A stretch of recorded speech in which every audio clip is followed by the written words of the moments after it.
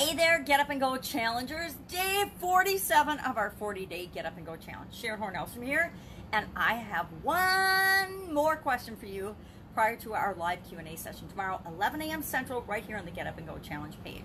The question is one word. You only get one word, and in the comments below, describe how you feel about challenges in one word.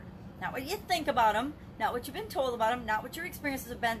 Overall, a feeling word. What is your feeling about challenges, obstacles, stumbling blocks, setbacks, failures, dares, problems, difficulties, stumbling blocks, whatever you call them, challenges.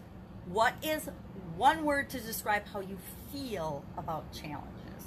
That's it. That's our question for today. I want to see one word, just one word. And I wanted to give some words, but I'm not going to give any words because that tells you how I feel about it. And I don't want to influence how you actually feel about challenges. I want you to share when you hear the word challenges or when you hit a challenge. COVID-19, how do you feel? How did that make you feel? One word. You can only pick one because I want to find the core overriding feeling that you have about challenges. Share in the comments below, and I will see you tomorrow for our live Q&A session.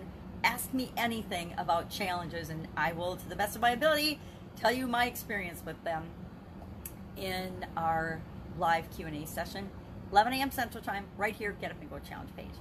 One word, feel about challenges. Go.